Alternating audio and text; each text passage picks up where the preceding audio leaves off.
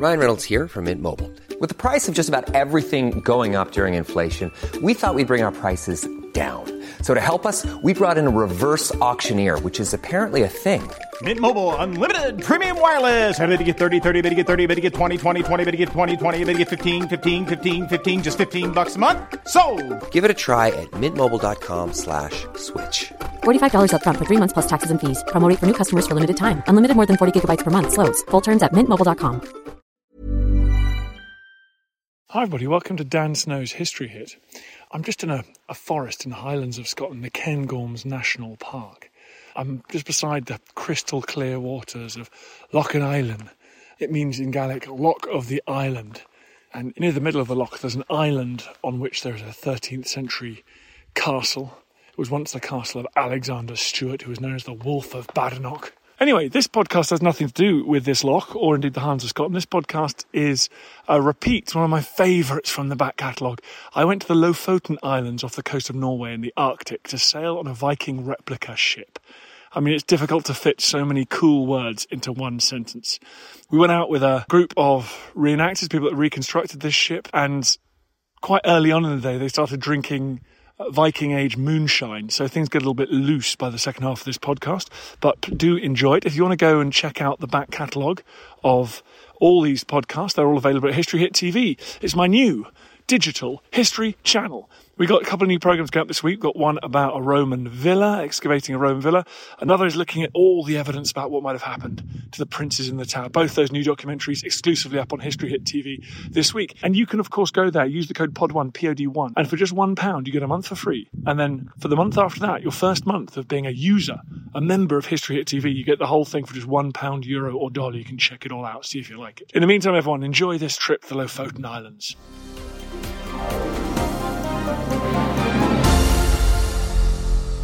So here you go, we're just walking now past the Lofoten Viking Museum. It is a pretty astonishing building. Tell me about this. It's actually a reconstruction of the biggest Viking house ever found in the world. And the biggest Viking house ever found in the world was found 40 meters away from where we have our reconstruction. Okay, so is this indentation in the ground here? Yes, this is where it originally stood.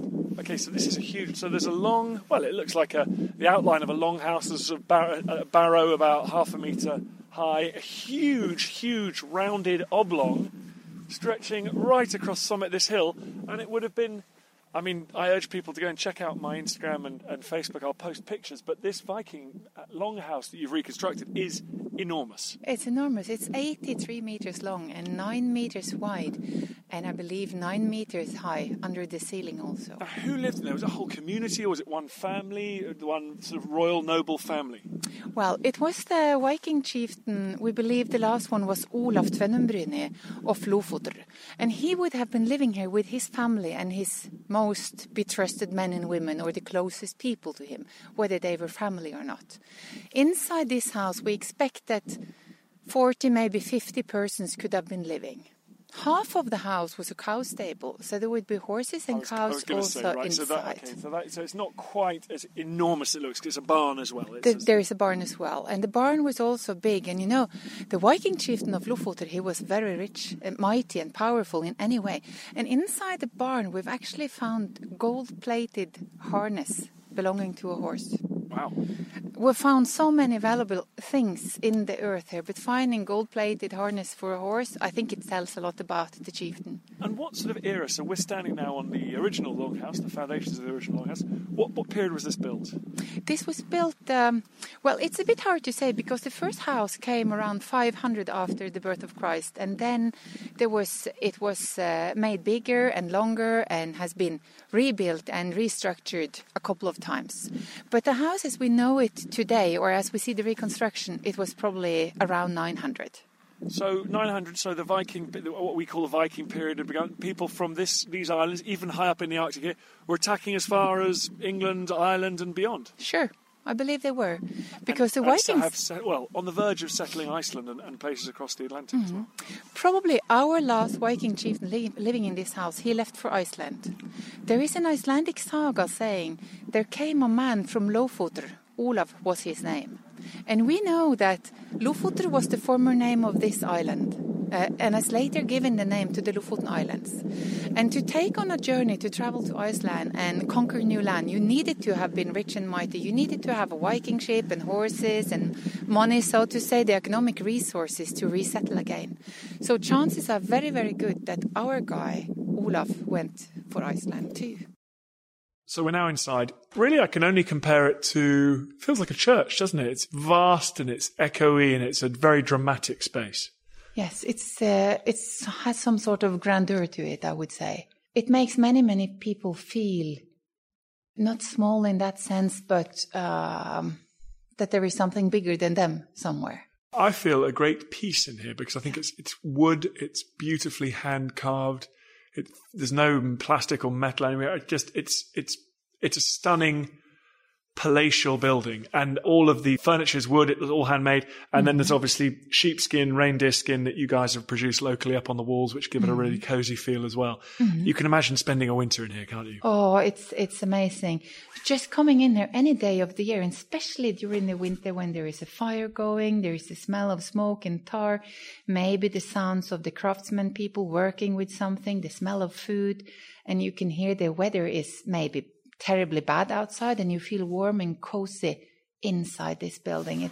It's a great place. Well, it's an amazing place, and it's a great place for interpretation, presumably, because I've never been to a better Viking museum than this in terms of the buildings and things available. Visitors, tourists, school children must love this. We get a lot of very good feedback, yes. We do. People tell us every day how much they love the museum and how much they love the Viking Age history and how much they learn. That is a bit amazing to them, because we often hear about the Vikings only as conquerors and with fighting situations. But there is so much more to it, and you get a glimpse of it when you enter the museum. I've been working on the Vikings now for about a year on various projects, and I'm really struck by what extraordinary craftspeople they were, and whether it's the ships or this remarkable building here, you think these guys were phenomenally good at working with wood and metal, yes. And they had to be, because they had to survive some pretty tricky climate. Yes, they were excellent craftspeople, and they had to make use of the resources they had. Wood was not plentiful on the Lofoten Islands, but it was not too far to cross the West Fjord to import the big trees needed for the kind of work we see around here. So, how are these big these are big trunks of pine trees? Would they be the central pillars? Yes, what we see here are the central pillars, and they are bearing the roof here. And they're probably a good 9-10 meters high. Yeah. And they're thick, and they've got beautiful carved decorations in them. And they would have been once mighty trees in the Norwegian northern forests. The Vikings were also very skilled with textile work and with metal work. You should see some of or you have probably seen already, some of the things that they are making. Rings, jewelry, sword grips, whatever they could make or produce of metal. It's so rich with ornaments, and it's so detailed that it's hard to understand that we could have made it even today.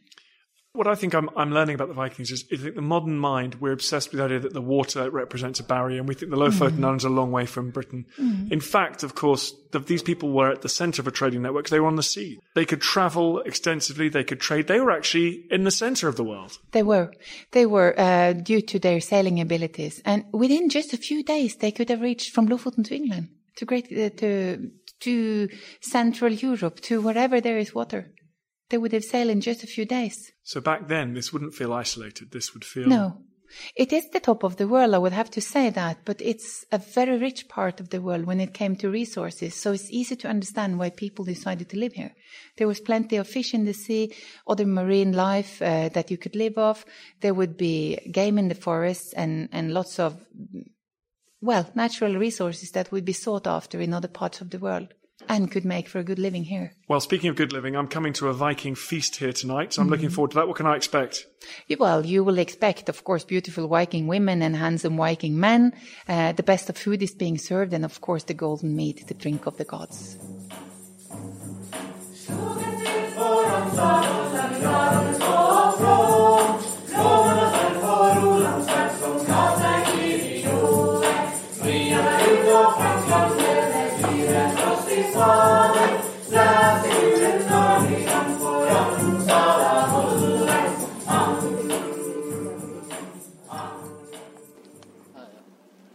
I'm standing at the stern now with the captain of this ship. You are dressed in the finest Viking clothing. Yes, I'm dressed correct. So because you're wearing leather trousers, but this is correct for seafarers, is it? Yes, you have to have something who's stopping the wind.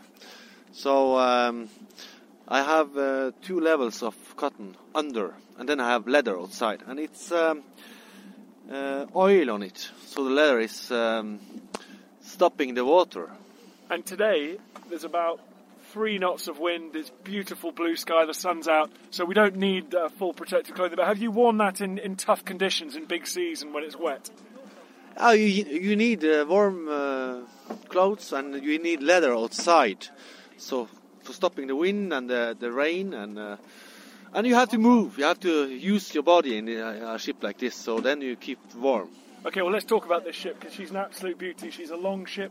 What is she based on? She's a replica, but what's she based on originally? She's based on the Gokstad ship, who's from nearby Oslo, west for Oslo.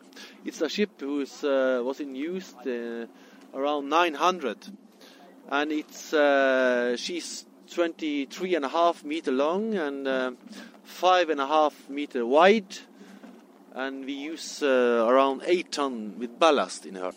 And the mast is 18.5 meter. Is she a ship for war or for trade? It's a combination ship. It's a early Viking ship, so this ship you can use as a warship, but you can also use it as a trading ship. She can have, as I said, a lot of ballast, so you can travel to the big markets in Europe with a ship like this. But if you need her for a war, you could use 32 men for row her, and you can use the big sail, 120 square meters, who is giving a good speed. You can sail up to 50 knots without problem. 15 knots, that's fast. That's fast. Wow. And yeah, you notice we got a little holes here along the edges of the hull for oars. We're sailing at the moment. They would have tried to sail. Rowing would have been exhausting, wouldn't it? So the crew would have tried to sail where possible. Yeah, it's hard to row for many hours, but you have to change the rowers. So if you have 65 persons, you can change 1 hour or 2. Then you need to rest a little bit.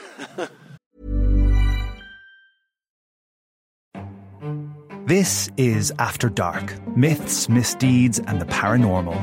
The podcast that takes you to the shadiest corners of the past, unpicking history's spookiest, strangest, and most sinister stories. I'm Maddie Pelling. And I'm Anthony Delaney. Join us every Monday and Thursday, and we'll take a look at the darker side of history, from haunted pubs to Houdini, to witch trials and arsenic-laced breakfasts. Follow After Dark, myths, misdeeds, and the paranormal, wherever you get your podcasts. Brought to you by History Hit. Hey, it's Danny Pellegrino from Everything Iconic. Ready to upgrade your style game without blowing your budget? Check out Quince. They've got all the good stuff, shirts and polos, activewear, and fine leather goods, all at 50 to 80% less than other high-end brands. And the best part? They're all about safe, ethical, and responsible manufacturing. Get that luxury vibe without the luxury price tag. Hit up quince.com/upgrade for free shipping and 365-day returns on your next order. That's quince.com/upgrade. Looking for the perfect gift to celebrate the moms in your life? Aura frames are beautiful, Wi-Fi connected digital picture frames that allow you to share and display unlimited photos. It's super easy to upload and share photos via the Aura app. And if you're giving an Aura as a gift, you can even personalize the frame with preloaded photos and memories. And also remember, when using messaging apps, they shrink the photos. You cannot print those out. You cannot blow them up. This is high quality imagery going to one of the most important people in your life. The Aura app is super easy to set up. It takes about 2 minutes and you're going to love it. There's free unlimited storage, add unlimited photos and videos, and invite as many people as you want to a frame. Right now, Aura has got a great deal for Mother's Day. Listeners can save on the perfect gift by visiting auraframes.com to get $30 plus free shipping on their best-selling frame. That's AURA frames.com. Use code DANSNOW at checkout to save. Terms and conditions apply. So how many people would have been, how many crew would have been aboard this? When you are sailing, you need around 13 persons. You need 8 persons to take up the sail, and you need somebody else around in the ship to handle it. But if you're going on a long journey, it's better to be more people. If you're going to take up and down the sail when the rest is sleeping. And for rowing. We don't know how many there was, but we believe around 20 when they was on the journeys up to the White Sea. In the spring they were sailing up to the White Sea, and they was trading with the Sami people who was living there, the hunters who was hunting whale and seal and walrus. And they was buying all this skin from these marine animals, and they was making oil of the fat. And then they were sailing south to Lofoten and catch up all the dried cod who was hanging around Lofoten. You know Lofoten? Yeah, no, as I drive around the Lofoten Islands, I'm seeing hanging cod everywhere. It's all drying in the sun. We have done this for more than 1,000 years. And after that, they were sailing to the big markets in Europe, and also to Britain. So then they load up with the dried cod from here, and they go south. Then they was going south to the big markets in Europe, to England, maybe to Ireland, and to the markets in Denmark and Norway and North Germany. How long would it take in a ship like this to get from here to, say, Scotland? Depends on the wind, but if you are going in May or June, it's northeast. Then you have the wind on the beam, and you have wind from behind. Actually, from behind, yeah. Behind, and it's very good conditions for that. So you don't need to use a long time. Maybe a week. A week. So this would, although this feels like we're on the edge of the world now, in fact, this would have been very connected with the rest of the world. Yes, they had a very good connection with the rest of the world. We can see it at the archaeological proofs here in Lofoten that they had very very good contact to England and to France. We have drinking glass from France. We have jewelries and many proofs that we had very good contact with the rest of Europe. Now, you guys are all looking amazing. You're dressed in your Viking gear. We're out in this Viking ship. Are the people of Lofoten proud of their Viking heritage? It's something people learn about in school, learn about in the family? Yes. They are very proud of it. But it has been under-communicated in Norwegian history before. But now it's coming more and more, and the whole world want to be a part of it.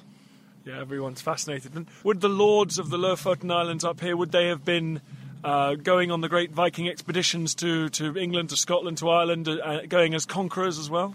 Yes, the saga story about the kings and the lords in the northern part of Norway tells us that they was everywhere. They were sailing direct from Lofoten to England to King Knut and asked him for help to the Battle of Stiklestadir when they was taking the king, Olaf. They were powerful men in the Kingdom of Norway. They was. And they had a parliament. They was gathering 1 or 2 times each year here in Lofoten. That it was decided how they going to do things. And if they had problems, they was meeting there. When you guys are out sailing this ship, is it about learning? Do you learn things all the time about how the Viking age mariners, how they would sail, how they'd survive in the high seas? I mean, it must be like living archaeology, this. Yeah, it is. It is. if you stand on a museum, you see a boat like this, you can think a lot of dreams. You can dream about how it was, but when you start to use it, then you see the problems, and you have to learn how to do it. It's not so easy to handle a lady like this. What I love is I'm a sailor back in England, and I recognise many of your Old Norse words you're using, like make it fast or bowlin. I can recognise them in Norwegian as a sailor from England, so it's a very... for me, it feels like the distances have been shortened because of the language. It's quite similar. And it's still in our language. The old people use this terminology in the original language. But, it was nearly died out when we start to use it around for 20 years ago. So you've done an important job saving that oral history. Yeah. And now we have a similar in language you use in Sweden and Denmark, and they also use it in England if they have a boat like this on Balticum. Yeah. Everybody is using the same little story. Well, the nice thing is we've now got a little breeze coming in from our starboard side. And the sail's just about filling. It's a beautiful day here, isn't it? How many days like this? It's actually hot. It's almost flat calm. The snow is on the peaks. The sun is out. Is this normal for the sailing in the Arctic? Not in April, but you can never know. Yeah. It could have blown like hell today. You see, here, on my top of my head, sometimes it's like a devil who's outside. Brilliant. What I love about these Viking ships is they were easy to make with the right skills and what was available here at the time. You didn't need stuff from outside. No, but here you had to go into the mainland to find wood for a ship like this. What is the planking made of on the sides? Plank is pane, but it is oak, the ribs and the keel. The ribs and the keel are oak, so the backbone is oak, then pine planking. Yeah. And the ropes, where do we get the ropes? The rope is hemp? The hemp, yeah, and horse tail too. Really? And then the sail? The sail is from lean. Okay. And what about the colouring on the sail? The colour on the sail is ochre, fresh ochre, the yellow one. And the red one is burned ochre. But that's not enough. You need oil, you need salt in this paint, and it's it's stopping the wind, so the wind is not going through this material. What I respect so much about the Viking Age mariners is they were phenomenal navigators, but also boat builders as well. They had to know how to create their own vessels and repair them. Yes, and it's not so easy to build a Viking ship like this, and so you have to be a good boat builder, you have to be a good sailor, and you have to be a good navigator to do this. And you have to maybe do it for many generations to discover all the secrets about these boats. What I like about the navigation, we can see it today, it's clear skies above the sea, but you've got the clouds there above the mainland, so those are actually useful navigational aids, aren't they? If you see those puffy clouds, you know that land's over the horizon. You don't even have to see the land itself. No. But they also was using the sun, They was experts for see on the sea stream, the sea grass. Is it fresh or is it old?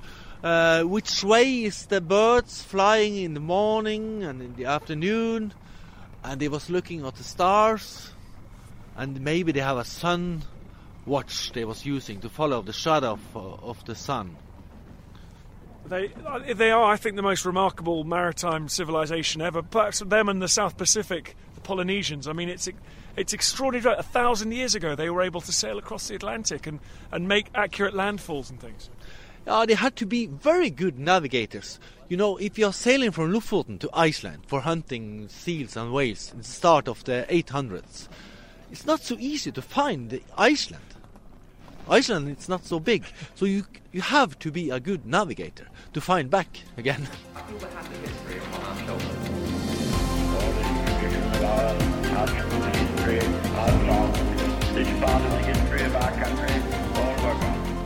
Hi everyone, it's me, Dan Snow. Just a quick request. It's so annoying and I hate it when other podcasts do this, but now I'm doing it and I hate myself.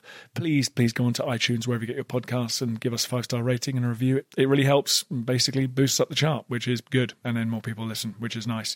So if you could do that, I'd be very grateful. I understand if you don't want to subscribe to my TV channel. I understand if you don't buy my calendar, but this is free. Come on, do me a favour. Thanks. Small details are big surfaces. Tight corners are odd shapes. Flat, rounded, textured, or tall. Whatever your next project, there's a spray paint pattern that's just right. Because Rust-Oleum's new Custom Spray 5-in-1 gives you control with 5 different spray patterns.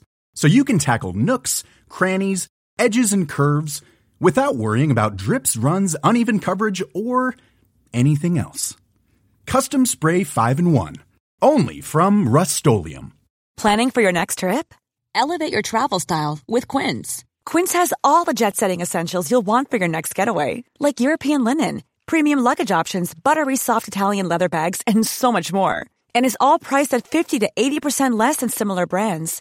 Plus, Quince only works with factories that use safe and ethical manufacturing practices. Pack your bags with high-quality essentials you'll be wearing for vacations to come with Quince. Go to quince.com/pack for free shipping and 365-day returns. Thank you for listening to this episode of Dan Snow's History Hit. Please follow this show wherever you get your podcasts. It really helps us, and you'll be doing us a big favour. Don't forget, you can also listen to all of these podcasts ad-free and watch hundreds of TV documentaries when you subscribe at historyhit.com/subscribe. As a special gift, you can also get your first 3 months for just £1 a month when you use code DANSNOW at checkout.